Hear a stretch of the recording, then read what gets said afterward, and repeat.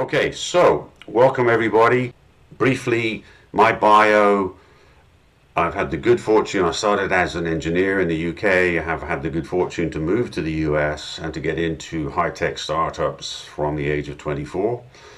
I'm now 65 and I am a driven person. I hope I live a healthy life, and I'm certainly have the energy of a much younger person than my actual age. I'm not doing this because I need to. I'm doing business because it's my nature. I don't want to stop, don't want to slow down. I've had the good fortune to be a founder or one of the senior executives in 7 successful startup companies, one of which is Manhattan Street Capital. Now I'm counting it in the bucket of successes. And 6 of those we had liquid outcomes. 2 of them we took public to the NASDAQ. One of them was Ashton Tate way back in November 1983, where I was confusingly young for the underwriters. And the other one was Symantec, the makers of Norton Antivirus. I've launched with a friend a venture capital firm and an incubator along the way. And I've raised money from some really amazing blue chip venture capital firms. I've played a key role in acquisitions, particularly at Symantec, where we were making acquisitions and I was not making the deals. I was looking for companies, but I was doing the merger part, making the mergers work, which is, if you haven't done that, that's a really accelerated learning experience and an opportunity to do great things. So I have a lot of relevant experience, which is part of why I launched Manhattan Street Capital almost 7 years ago. Actually, 7 years ago. It was March 2015. Manhattan Street Capital, what we do, we advise companies and we have a funding platform to help them raise money via Reg D, Reg S, Reg A Plus, and Rule 144A offerings. And we are selective and we add value in every way, shape, and form by bringing in the right service providers and staying involved. So we're more the boutique, we're not doing volume for volume's sake. Disclaimers: I'm not an attorney, I'm not a valuation professional, I'm not an underwriter. We are not underwriters. We are not a broker-dealer platform. We are not an ATS platform, which we'll be talking about. And I am not, because of not being those things, I cannot recommend investments to you, which I am not going to be doing. I'm not going to be recommending particular investments to you in this session. This session is intended to give you an updated snapshot on the options before you for listing your company, going for a public offering, not an initial public offering. That term means NASDAQ and NYSE. That's largely unchanged. I'm going to give a brief update on that towards the end of this webinar. But a public offering, Reg A Plus, is a capital P, capital Z, capital O, public offering, right? The SEC says you can use the capital letters because you are making a public offering and becoming a reporting company by dint of doing a Reg A Plus. Mention the recording, we'll send that out later. Please don't record this because we'll make sure that we cut out any cock-ups if I make them, and we'll shorten it a little bit and things. Post questions in chat. Again, this is not comprehensive. I'm not trying to cover all the bases. There's a lot of material here, and it would go 2.5, 3 hours if I was to go more comprehensive. So, first item, what is an alternative trading system? I am following the agenda which I published in the blog, so you shouldn't be surprised by the sequence. We're doing what we said we would do. So alternative trading systems have come about by a series of regulatory changes from the SEC, and so really they've started to matter in the last 2 years. And it's becoming a crowded space. It will be a crowded space. It'll be challenging for a while to figure out who to go with. But that's the nature of the beast, right? And then there'll be some fallout and some consolidations and there'll be fewer options, and it'll be much more clear who to work with. The point is, though, that what is it? It's an alternative trading system, or ATS, is an extension of a broker-dealer. One of the things that I love is that they don't have shorting, and they don't have naked shorting. Now, it might be possible for them to create that option, but to my knowledge, none of them do that. And I wouldn't dream of listing my company on an ATS that provided that feature, because to me that is a terribly destructive characteristic of the OTC markets and of NASDAQ and of NYSE, that stockbrokers can put naked shorts on companies that are relatively illiquid, devastate their share price as a result. So a lot of what matters when it comes to listing a company is being ready, if you're going to list it on those exchanges, being ready to protect yourself. And that's hard if you're a relatively early stage company with relatively unpredictable results, obviously. But I love the fact, I advise many companies that are doing or discussing a Reg A Plus with us, that if they're not ready to have all of the pieces in motion to protect themselves from naked shorting, that they should look seriously at the ATS as an option, as an alternative trading systems as an option.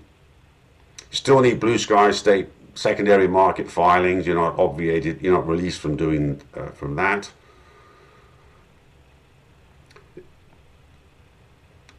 Interestingly, there are lots of variations on the theme emerging. So there's some that specialize in certain industries and won't touch others. There's some that are private label. So imagine this, you're doing a Reg A Plus and you may plan to do a series of them, and you want to provide liquidity for your investors, but you don't want to share those investors with other alternatives that they might choose to invest in. So you can actually use a private label version of an ATS that you tie to your Reg A Plus. Then their registration rights, their workload, if you will, in getting sorted and being FINRA registered and things applies, and you can make it that your ATS with them is just for your investors with your securities. So obviously that has up and down sides, less liquidity, but it's a place where you're not enticing them with alternative investments. So that's interesting. I like that.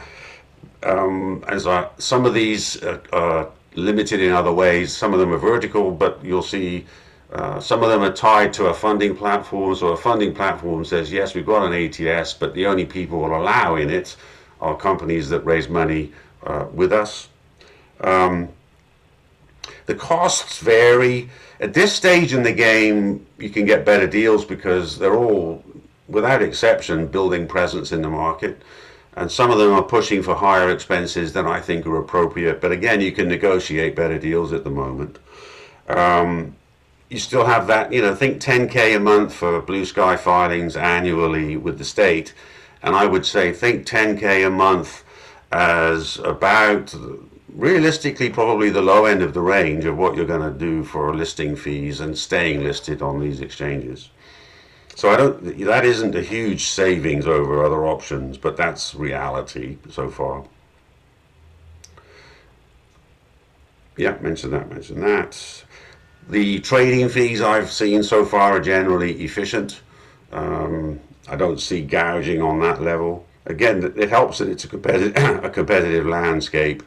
And then obviously we'll get into which companies are companies that have raised money by which methods are appropriate to ATSs or ATSs are a good fit for. We'll get into that.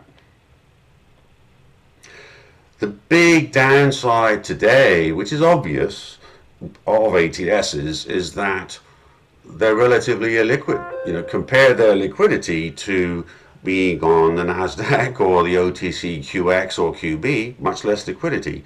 But again, you don't have the naked short risk. So that's a big upside. Everything's a compromise in life, isn't it? So limited liquidity is a factor that is going to improve, because as the number of companies that choose to use ATSs increases and as some leaders emerge, we'll get a lot better liquidity. And as a result of the limited liquidity, you're not going to see obscenely high valuations. Right now, less right now than 6 months ago, but still, there are a lot of companies with obscenely high valuations in the market that are marketing themselves really strongly and may or may not have much substance beneath them. on the major exchanges because of the bubbly state of the market, which of course is changing as we speak.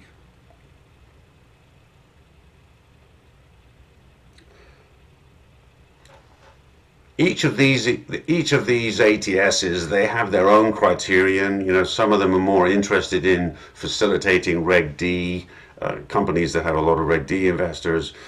Some of them aren't. They all have listing requirements. So, for example, you know, what's the state of the board? Do you have a compensation committee? Those sorts of things. Some of them are more focused on. Obviously, it has to be a legitimate company. The number of investors, the amount of the numerical count of them, the amount of money that's been raised, the amount of liquidity that you have inherent to your company. All of those are different. All of those factors are the usual factors for listing. It's just that the ATS brings a lot more options to the table in a lot more reasonable manner with lower hurdles.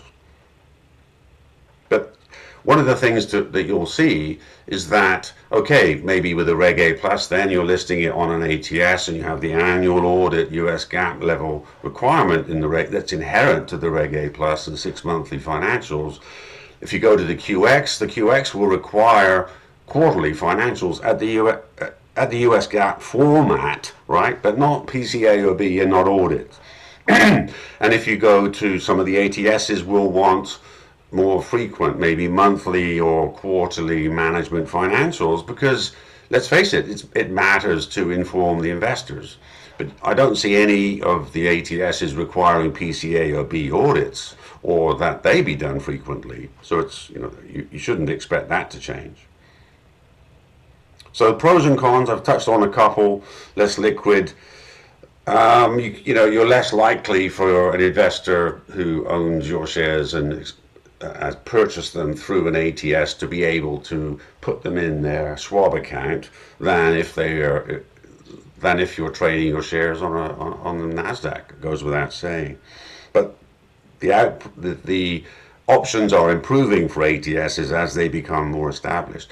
To my view, part of the reason I did this webinar or planned this webinar is because I've always felt that Reg A Plus, one of the phenomenally great things about it is that it provides a way to be public and have a modest reporting obligation, a modest reporting burden.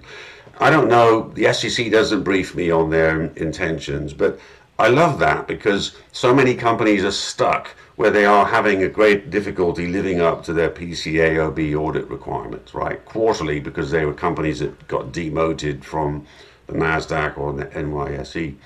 So I love the fact that it's very pragmatic in that way.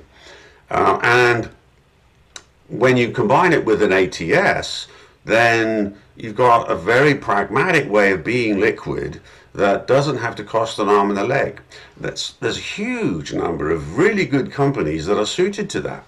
And that's why I'm doing this webinar. I want you guys to be aware that there's a viable option there. You know, biotech companies and other companies that are years away from revenue, they are seriously vulnerable if they're on the OTC markets or on the NASDAQ, right? No question about that.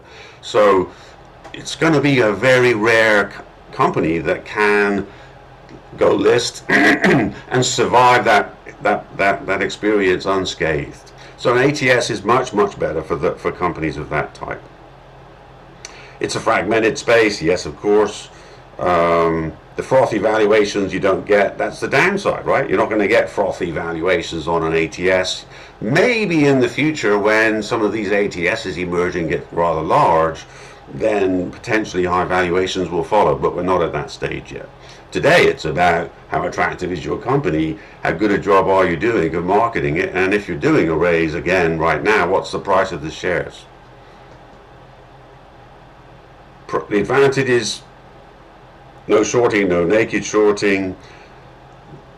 These you are not required to have an audit in order to list on an ATS. If the method by which you raise money doesn't require it, like a Reg D, then you are not required to have an audit just because you're going to an ATS. So that's really good.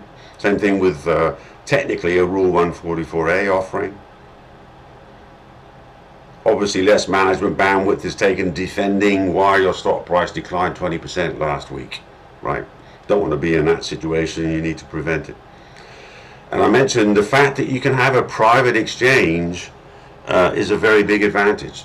If for some companies, you can have an ATS, which is white labeled, that is your brand, where only your securities are traded, and that's going to be very suitable for some companies. Look at Fundrise. They've raised a huge quantity of capital via Reg A Plus. Just off the top of my head, I would estimate maybe 1.8 billion, 1.6 billion right now. And they don't list their securities anywhere, but they could do this. They could list their securities on an ATS. That would be a nice thing for their investors, and it would make it easier to raise more capital because of the attraction of that liquidity. We'll get into this further, but the blockchain companies that are raising money and or have raised money that are blockchain technology businesses, companies in the blockchain space, there's a lot of viability here that you don't get elsewhere when you want to be listed in the US. And you can actually use the ATS to raise money whilst you are raising money. So in some circumstances, that's going to be really, really a smart move. So OTC market offerings, why do the QB or the QX? Well, if it's a Reg A Plus, you still only have the US GAAP audit requirement. That's lovely. And if your company is robust enough and your team is robust enough and you're ready to have establish the culture where you establish conservative expectations in the marketplace and then beat them, then being on the OTC market is a good thing to do, and you can get very high valuations for doing so. So really good, better liquidity, much better valuations possible, better training ground for the NASDAQ, obviously. The big thing being building the culture internally. Of the 2 IPOs to the NASDAQ that I was a part of, I was VP of sales at Ashton Tate, and our CFO didn't have enough clout with the CEO, and the CEO, bless his socks, was a little bit too prone to shoot from the hip and give analysts expectations that weren't terribly related to the actual plan we had in the company. So we had some seriously difficult times there. As a result, the share price wasn't as good as it could have been, the valuation wasn't as good as it could have been, and the institutional involvement as investors wasn't as good as it could have been. When we did Symantec, we had a guy, we brought in a guy called Bob Dykes, who's a good friend of mine still, obviously, and he had the right cultural mentality as a CFO, and the CEO in those days, Gordon Eubanks, delegated very nicely to Bob to let him do it well and communicate to the financial markets what the expectations were. And as a result, when we took Symantec public, we delivered 16 consecutive quarters of beating our numbers and became very popular with institutions. So a very large mix of our investments were being held by them, which is obviously a desirable thing. So if you do it right, and we had a culture internally where we reforecasted every 6 months, and we were conservative, right? And the result was partly we were doing business, but also we were being really conservative. We were buying companies. When you buy companies, you have the opportunity to legitimately make reserves that you can unmake, that you can release at later times. And a strong CFO doing that legitimately can help smooth the results of the company. Higher valuations, already covered that. It's easy to get the shares and list them, or to get them into a Schwab account, although, the further down the food chain in the OTC markets, the harder it gets.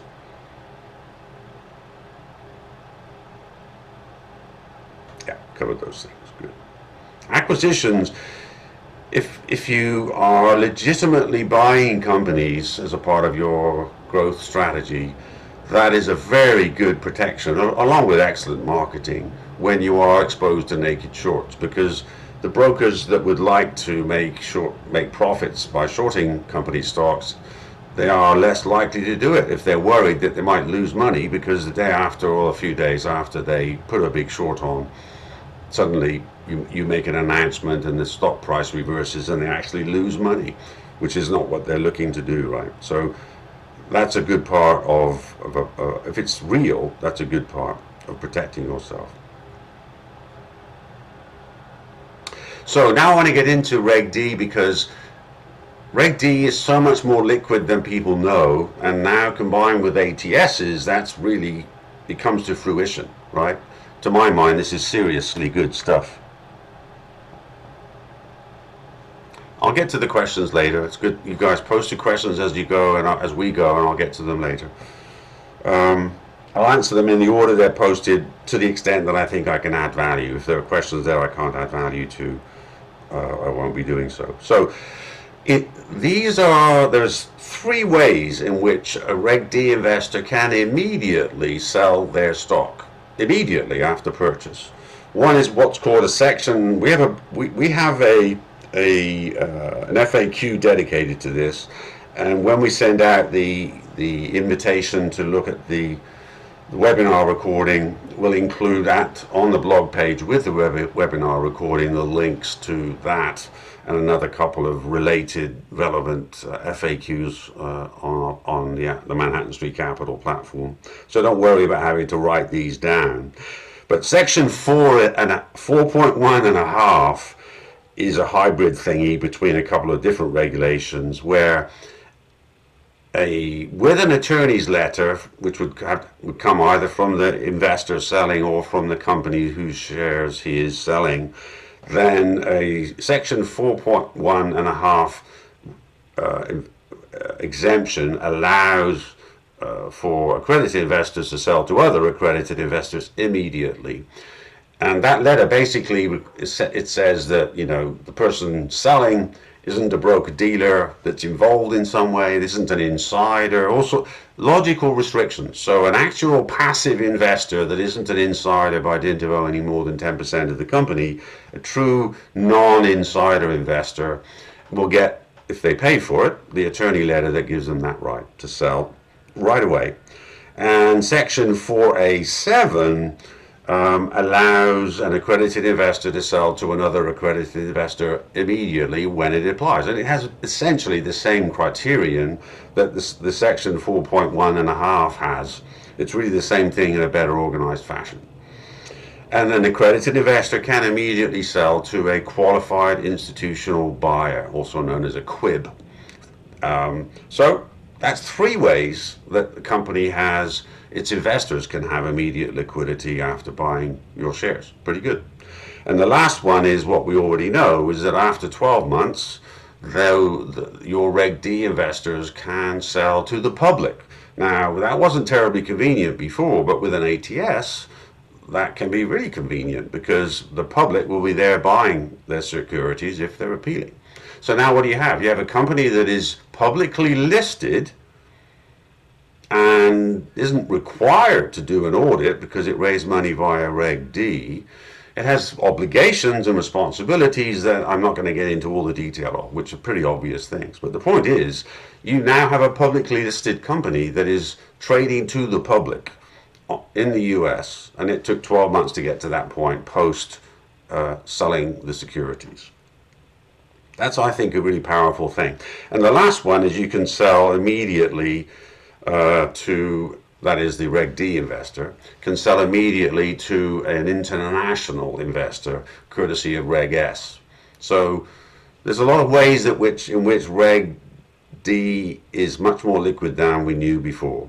And so with a ATS that is willing to allow your company to list your Reg D securities and is willing to provide these kinds of listings, which many of them are, that is to say, these kinds of transactions, which many of them are, that's great, right? I'm not saying you want to provide liquidity to your long-term investors and so forth. This is a good way to go, and I don't think most of us have been aware of this. Okay. So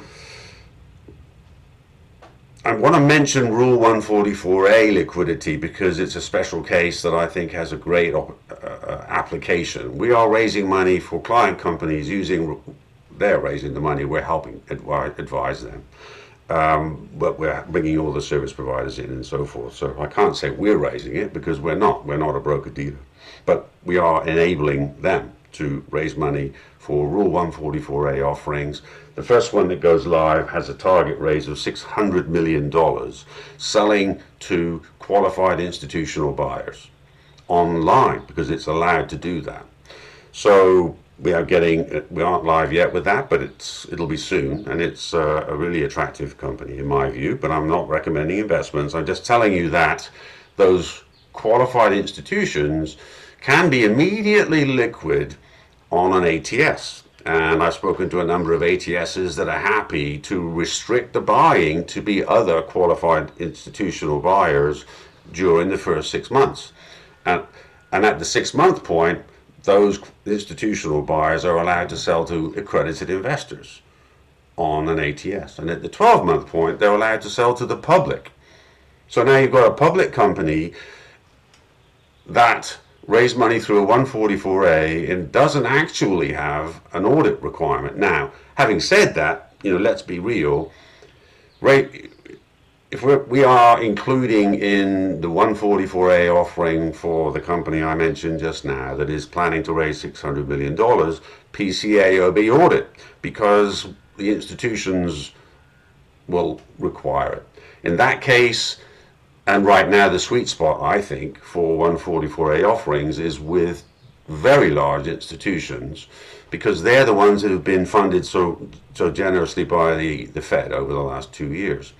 They're the ones with money burning a hole in their pocket, and for these large raises, it's really easy for them to obviously to participate, but they're also very much more demanding, right? So a family office putting in $2 million via an institutional raise is going to be much less demanding than an institution putting in 40 mil that would never put in less than 20 because it would be a waste of their time. Okay, so let's be real. Audit requirements depend upon the investors with which we are engaging. It's not just what are the rules that apply. The Rule 144A does not require an audit. If one exists, it must be provided, but he doesn't have to do one in theory. Anyway, so you heard that on the public part, how that's a viable way to go to be a public company. So now I'm going to get into when does it make sense to raise capital or to list your security while raising capital. So obviously it's high risk to list your stock on the QB or the QX whilst raising money. If you've raised enough money during the 1-year Reg A Plus, for example, you can do that.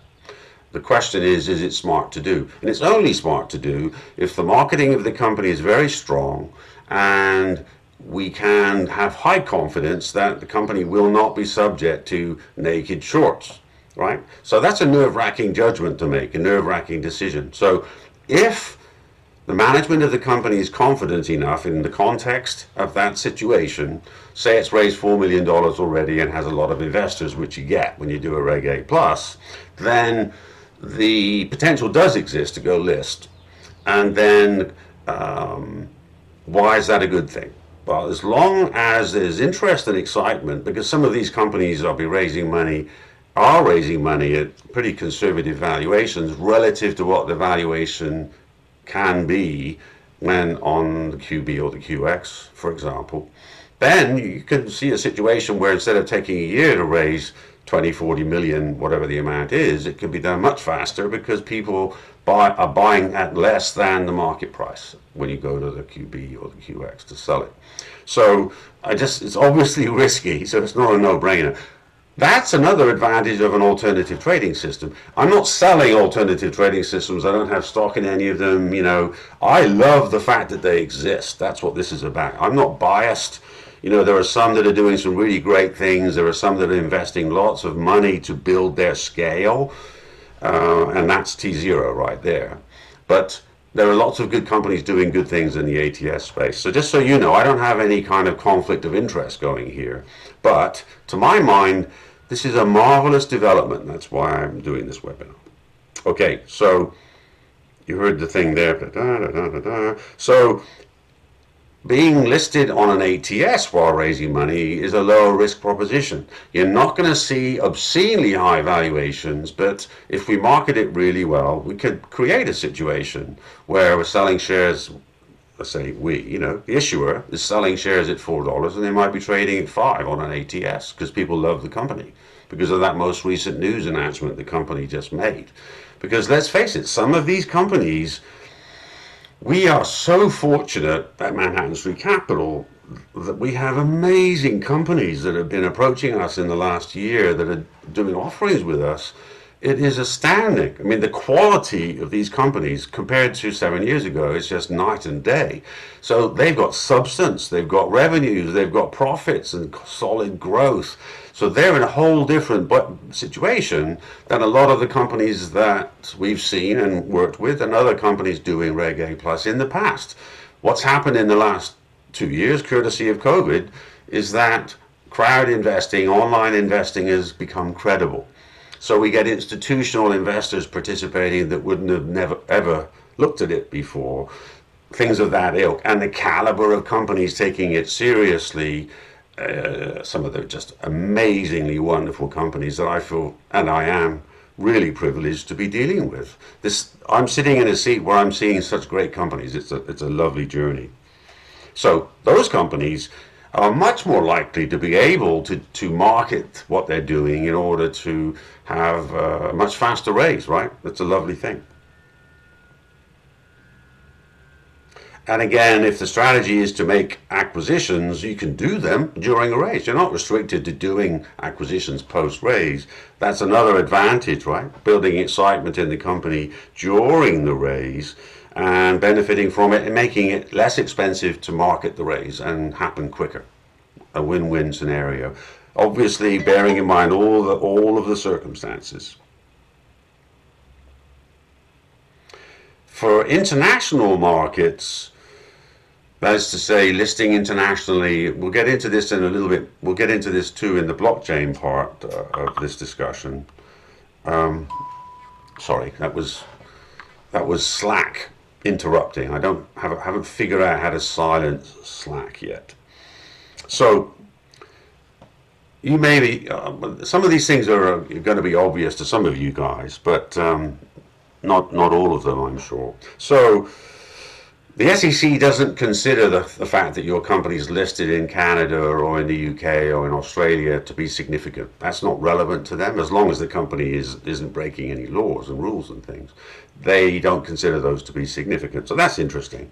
But the real point is that we're talking with ATSs about 144As and Reg Ds and Reg A Pluses, companies that list for those reasons because you can. Internationally, Reg S investors are also, it's possible for you to make your Reg S investors liquid right away as soon as you have enough of them who've invested in your raise. So play it forward. You don't need a Reg S with a Reg A Plus because it works internationally anyway. But in a Reg D scenario where you've paired it with a Reg S for international investors, then as long as you list your securities on international exchanges that will rigidly constrain it such that those international investors can only sell to other international investors but not to US investors for 12 months after they purchase the security, as long as you make sure of that, and there are many exchanges internationally where you can do this, then you can list your securities internationally as soon as you raise enough money to make it interesting to do. So now your Reg S international investors can be liquid too. So it's less restricted in the sense that US investors are more restricted for obvious reasons because the SEC does a great job of protecting all of its our US investors. But anyway, you get the point, right? Pair the two together, you can be liquid fairly early on in ways that you may not have been aware of, and internationally too. Okay. The keys to doing this online listing whilst raising money, wherever you are doing it, are: is there enough enthusiasm in the company, and is it being marketed really well, and do you make sufficient news announcements and so forth? Okay, covered that. Now I'll get into blockchain companies, kind of a natural segue from where we just were. At this point in time, the SEC is far more restrictive when it comes to blockchain offerings than they were 2 years ago. That's just the fact of the matter. It's almost impossible to get a Reg A plus through the SEC if it's a blockchain offering, and even if it isn't, even if it's a non-blockchain offering, but there's a blockchain component, whether it's a tool or an instrument, but it isn't the primary part of the business, that is slowing down Reg A pluses to get through the SEC. So that's really important to be aware of. Unless this is your life's work, a religious thing where you want to spend years and a lot of money going down that road, you aren't going to get an S1 IPO or a Reg A plus offering qualified. In the case of the term qualified applies only to Reg A plus when it's a blockchain offering. That just isn't going to happen in any sane time frame. Now, when the process that the president has announced has completed, I expect that things will get better because there'll be more clarity, and then the SEC and other entities may become more straightforward to deal with, particularly the SEC. And I do think that the announcement has simplified things, because you can imagine being a regulator at the SEC, and you know what you know, and you know that there's reluctance and a lot of concern about all these crypto things going on, and you also know the president is going to be making executive orders and statements of intention and basically getting things in a way that could be, you don't know what's going to come out of it, but it could be even more restrictive. So you can imagine that made things worse. Now we're past that. I think we'll see things will be a little bit better, but when the regulations are actually defined, then things can get a lot better, because frankly, what the president announced is much more pro-blockchain and crypto than what we saw before. So that's I think a good thing for later when the regulations emerge. Point being, though, today, what do you got as a blockchain company? You've got Reg D and Reg S. Those are and Reg CF. We don't do Reg CF. I'm not an expert on Reg CF as much as I am on the other funding systems. So Reg CF is good. It's a very good system. So, of course, you've got the fact is that when you look at it just from a pragmatic standpoint, why is it that you can do a Reg D and a Reg CF without getting blocked? It's because you don't go and ask permission of the SEC. You file a notice with the SEC in both cases. So you still got to do it legitimately, because later the SEC can jump on you from a great height and make life utterly miserable or worse, right? So you got to, whatever you do in the blockchain space, it has to be done legitimately. But Reg D, Reg S is a good combo that we're focusing on, because we choose not to do Reg CF. So what does that mean? I've mentioned already, right?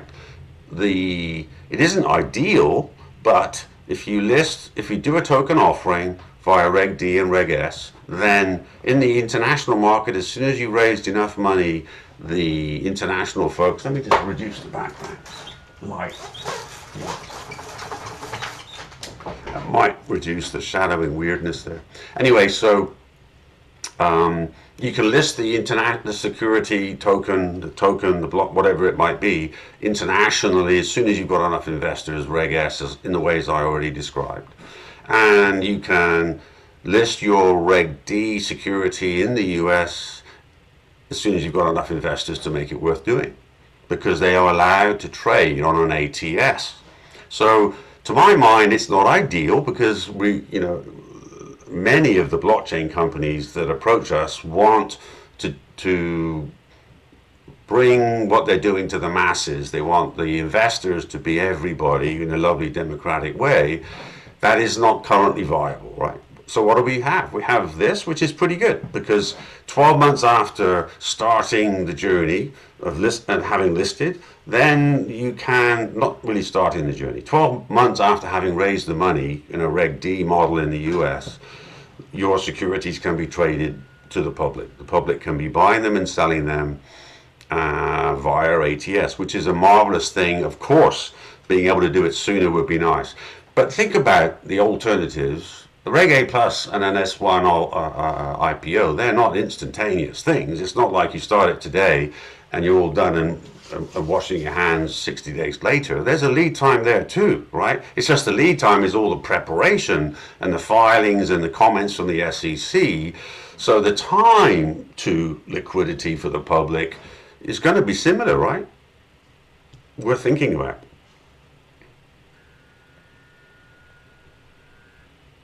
How are we doing on time here? Okay, running out of time. So liquidity for insiders and early investors, it's not different than you already know. In the case of all of these, the big issue is that when you are an insider, you are limited by the SEC as to when you can sell your securities. And essentially the biggest moving part here is that if you're on an ATS, for example, and you choose to produce management financials every month, and you do that responsibly, there'll be a window every month then where the insiders can sell. Obviously on an ATS, the liquidity is not as strong. There's a limit to how much of the volume an insider can be selling, but I don't see the need to go into too much detail on this. But the point is that ATS provide you a less liquid way, and it's obviously best to have ultimate liquidity for insiders to sell. But the key item is making management financials available on a more frequent basis than you are required. And that is not an onerous thing compared to PCA or B audits every quarter that all those demoted companies that are on the OTC markets and similar have to live up to.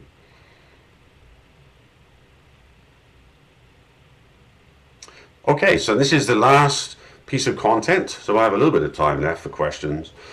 Reg A Plus NASDAQ IPO update. So there are some companies that are up listing, Verexit, SoberSafe, Trust Stamp, assuming that they complete their journey. But it's more interesting to look at the IPO front because that's where the excitement is and where really the bigger difference is. So Nightscope, they went public in January of this year. AeroClean went public in November of last year. Those are the two most recent Reg A Plus IPOs to the NASDAQ. In both cases, their stock is trading down. In the case of Nightscope, it's down from $10 to $5.50 today. And AeroClean is down to around $4 from $11. But, you know, to be fair to them, in both cases, they're early stage companies. You can debate the merit of being public. You know, there's a lot of work involved in protecting yourself. And also the market's not quite as exciting right now, not quite as bubbly as it was in both cases when they went out. Nevertheless, those are the two most recent IPOs. And in terms of IPOs coming along, we have a client that I'm not soliciting an investment when I say this, I'm just mentioning their name. GATC Health is a biotech company that is intending to culminate their Reg A Plus. They're a client of Manhattan Street Capital. They're intending to go to the NASDAQ, and they have serious interest from high quality underwriters in doing so. So that's a good company, but we have two other companies that are engaged with us in Reg A Pluses that intend to list on the NASDAQ.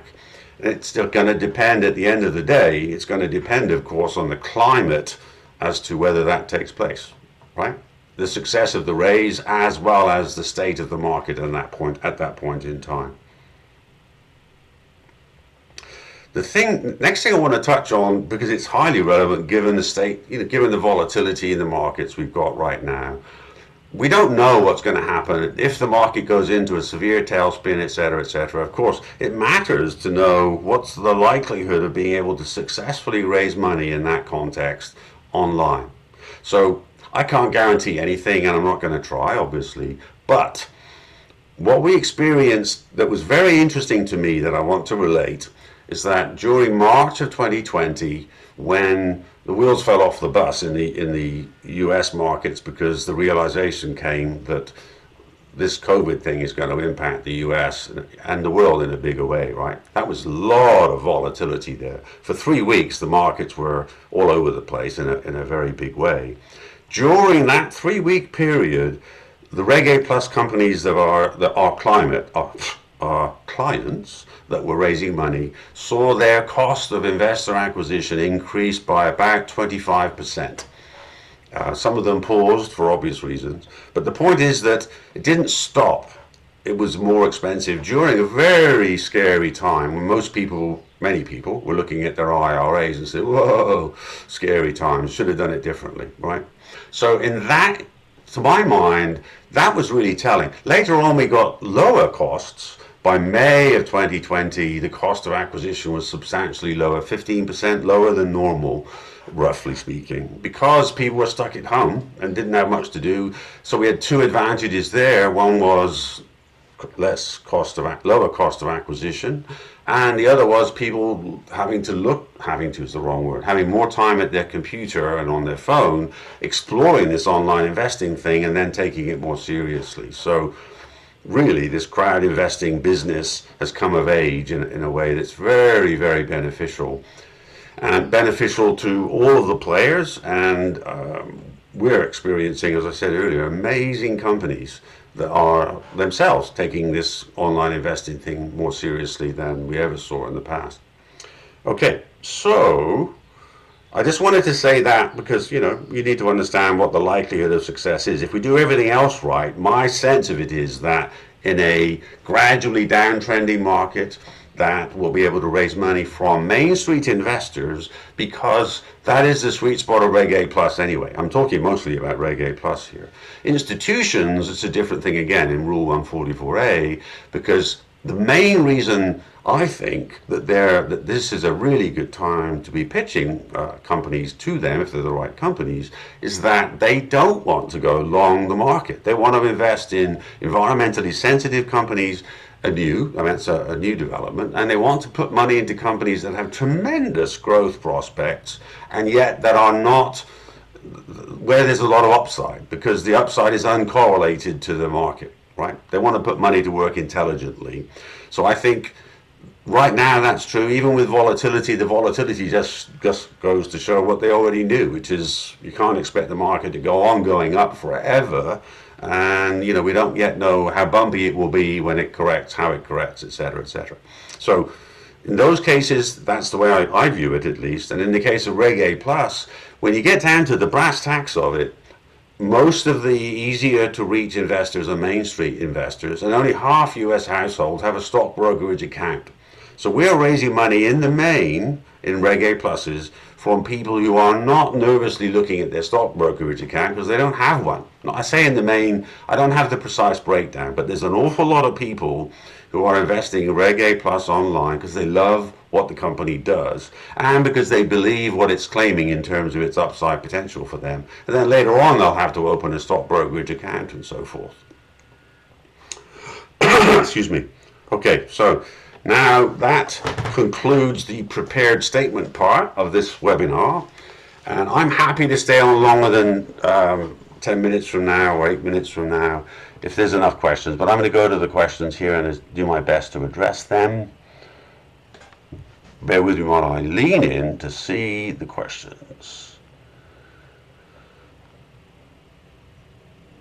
My email is posted in, if you'd like to email me to talk to my company or about working with you, or if you need feedback on something, happy to have you email me. Already did that.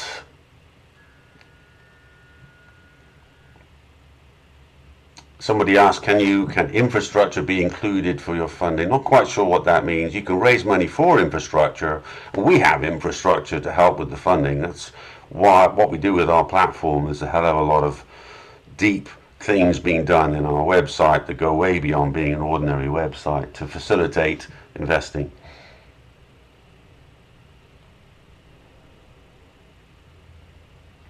Okay, somebody's saying they got a great company.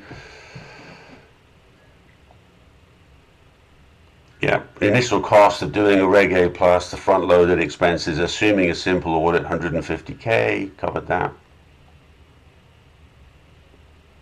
But that's not, the big expense going forward is the cost of marketing outreach to bring in investors, unless you've got a giant audience that love you and are going to invest without that expense, right?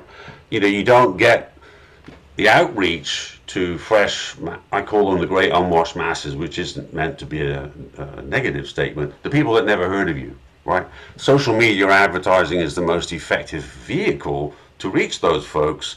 And what do you do with the Reg A Plus? We go live, we raise money. Initially, it's not efficient because the targeting, the advertising messaging, the key messages on the landing page all need to be tuned. So the real issue there is don't spend much money up front, get the efficiency optimized as soon as possible, and then spend a lot more money raising money. And the biggest expense is advertising outreach. Okay. Whoops, hold on. I'm not handling this chat box thing in the most efficient manner.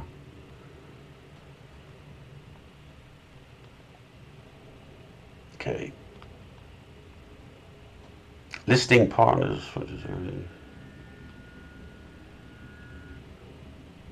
Okay. Somebody's describing what they do. That's not a question. How many Reg A Plus companies pay a dividend? I'm going to say 20%, rough numbers. Debt offerings are obviously paying interest, aren't they? Real estate's more than 65% of capital raised, so what I just said is wrong. Almost all of the real estate companies are paying. I'm thinking 20% on the rest of the companies. With AI, we create dividends from our software that will solve the short problem. Good. The shareholder base is great for the Reddit crowd. Yep. Has to be a company that creates lots of products. The NYSE put a moratorium on Reg A Plus. What happened was that there was a lot of momentum in Reg A Plus going IPOs in 2017 and the beginning of 2018. And then one Singaporean-based company broke the rules. They did a brand new US company, raised Reg A Plus money, and then, qualified their Reg A Plus and instantly bought their Singaporean company, which was apparently their intention the whole time, without including that in their filings with the SEC. You don't get away with that. You're supposed to keep the SEC informed. The SEC would have required them to audit the US, the Singaporean entity. So they were delisted. And that resulted in lots of red faces, and the NASDAQ imposed some restrictions, actually one restriction, which is a Reg A Plus IPO to the NASDAQ. The company must have a year of operating history, and the NYSE put a moratorium on Reg A Pluses. So what we're seeing in recent activity is the rebuilding of momentum for Reg A Pluses. I wish, firstly, that those guys didn't, Longfin was the company name, I wish they didn't do that because it was unethical and it was obviously a bad thing in the first place. And if they were going to do it, I wish they'd done it in an S1 so it wouldn't have slammed Reg A Plus as much. It wasn't specific. Their practice was something they'd have been slammed for if they'd done it in an S1 as well. Can you provide some insight on using Reg D, Reg A, and Reg A to sell token assets that do not represent equity or debt for listing? The thing is, you can't get a Reg A Plus through the SEC that has token offering involved in it, blockchain involved in it, so you can't really do that. It ends up being Reg D and maybe Reg S, but not Reg A Plus. And the same thing with an S1. You're not going to get an S1 through the SEC for a blockchain company, token assets. Even if they don't represent equity, it goes into this bucket of blockchain stuff that the SEC sets aside as a separate group look at, and it never gets anywhere for a very, very long time. Particular concern on the ongoing audit obligations on projects that are not profitable. Well, true, but audits are providing accurate data so that people have confidence that the company is doing what it says it does. That isn't the problem. The problem is what are the results and what are the prospects for great results going forward. So, if your company has a $200 billion revenue potential over the next few years, because that's the size of their market, then the fact that you're losing money right now isn't really a big deal, right? If people buy into the prospect and you have enough barriers to entry that there's high confidence or sufficient confidence that your business is going places. But you're right, it's easier if you have revenues and profits and predictable results.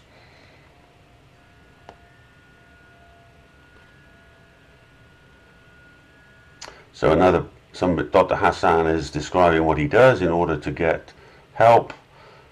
Okay, that's not a question. Okay, too many posts of the same thing. Well, at least I'm getting past a lot of stuff here vertically. The website for Manhattan Street Capital is manhattanstreetcapital.com, spelled exactly the way it sounds, which is not a coincidence. I don't understand your concerns about naked shorting on the QB or the QX, NASDAQ, and the NYSE. Naked shorting isn't illegal, not for stock brokerage. It's illegal for you and I, for regular people, but stockbrokers don't have to borrow in order to put a short. So they don't have to it's a naked short. They are allowed to do that.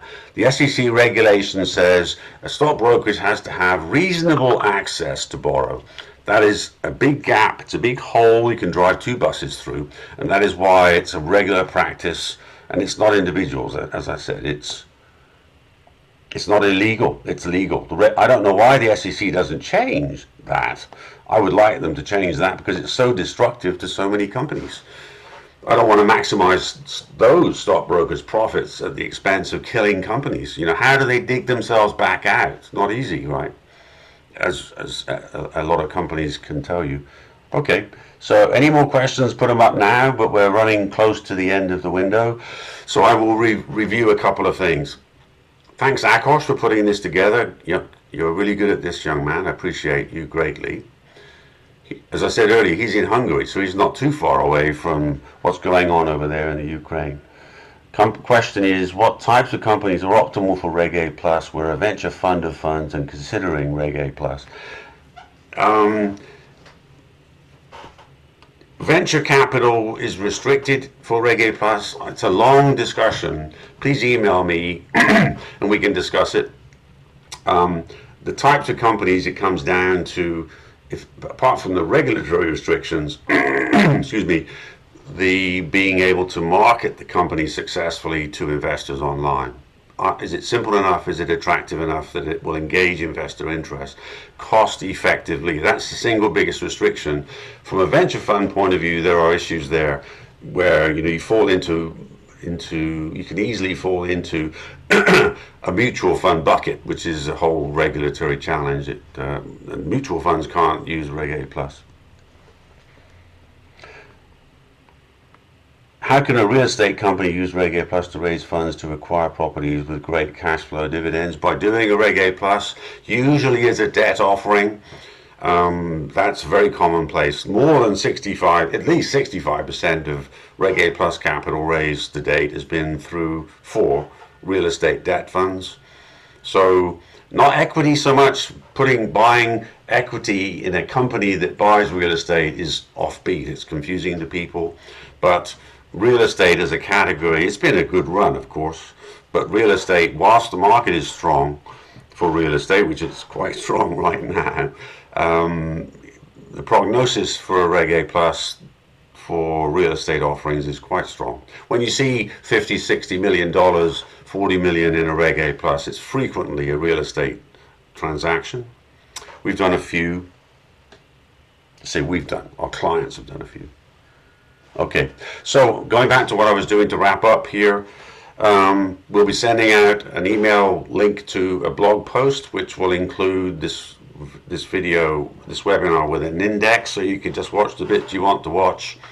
That blog post will also have links to information about ATSs and more detail on Reg D liquidity.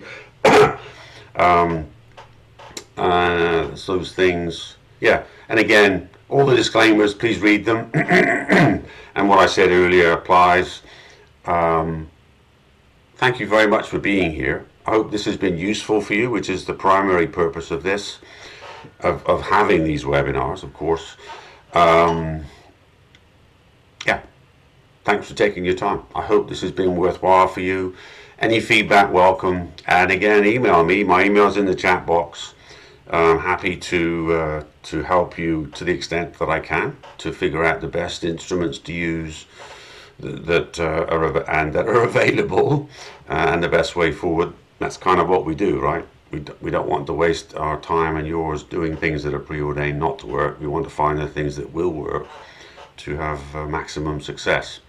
My two goals in Manhattan Street Capital are only do offerings where we can succeed and the companies are great, and where investors will later celebrate that they invested in those companies. Those two goals: successful raises where investors will celebrate later, because that is what will make us a long-term success as a company. Okay, thank you very much, guys. Thanks again for being here. Have a great day, and look forward to talking with you again in the future. Thanks. Bye.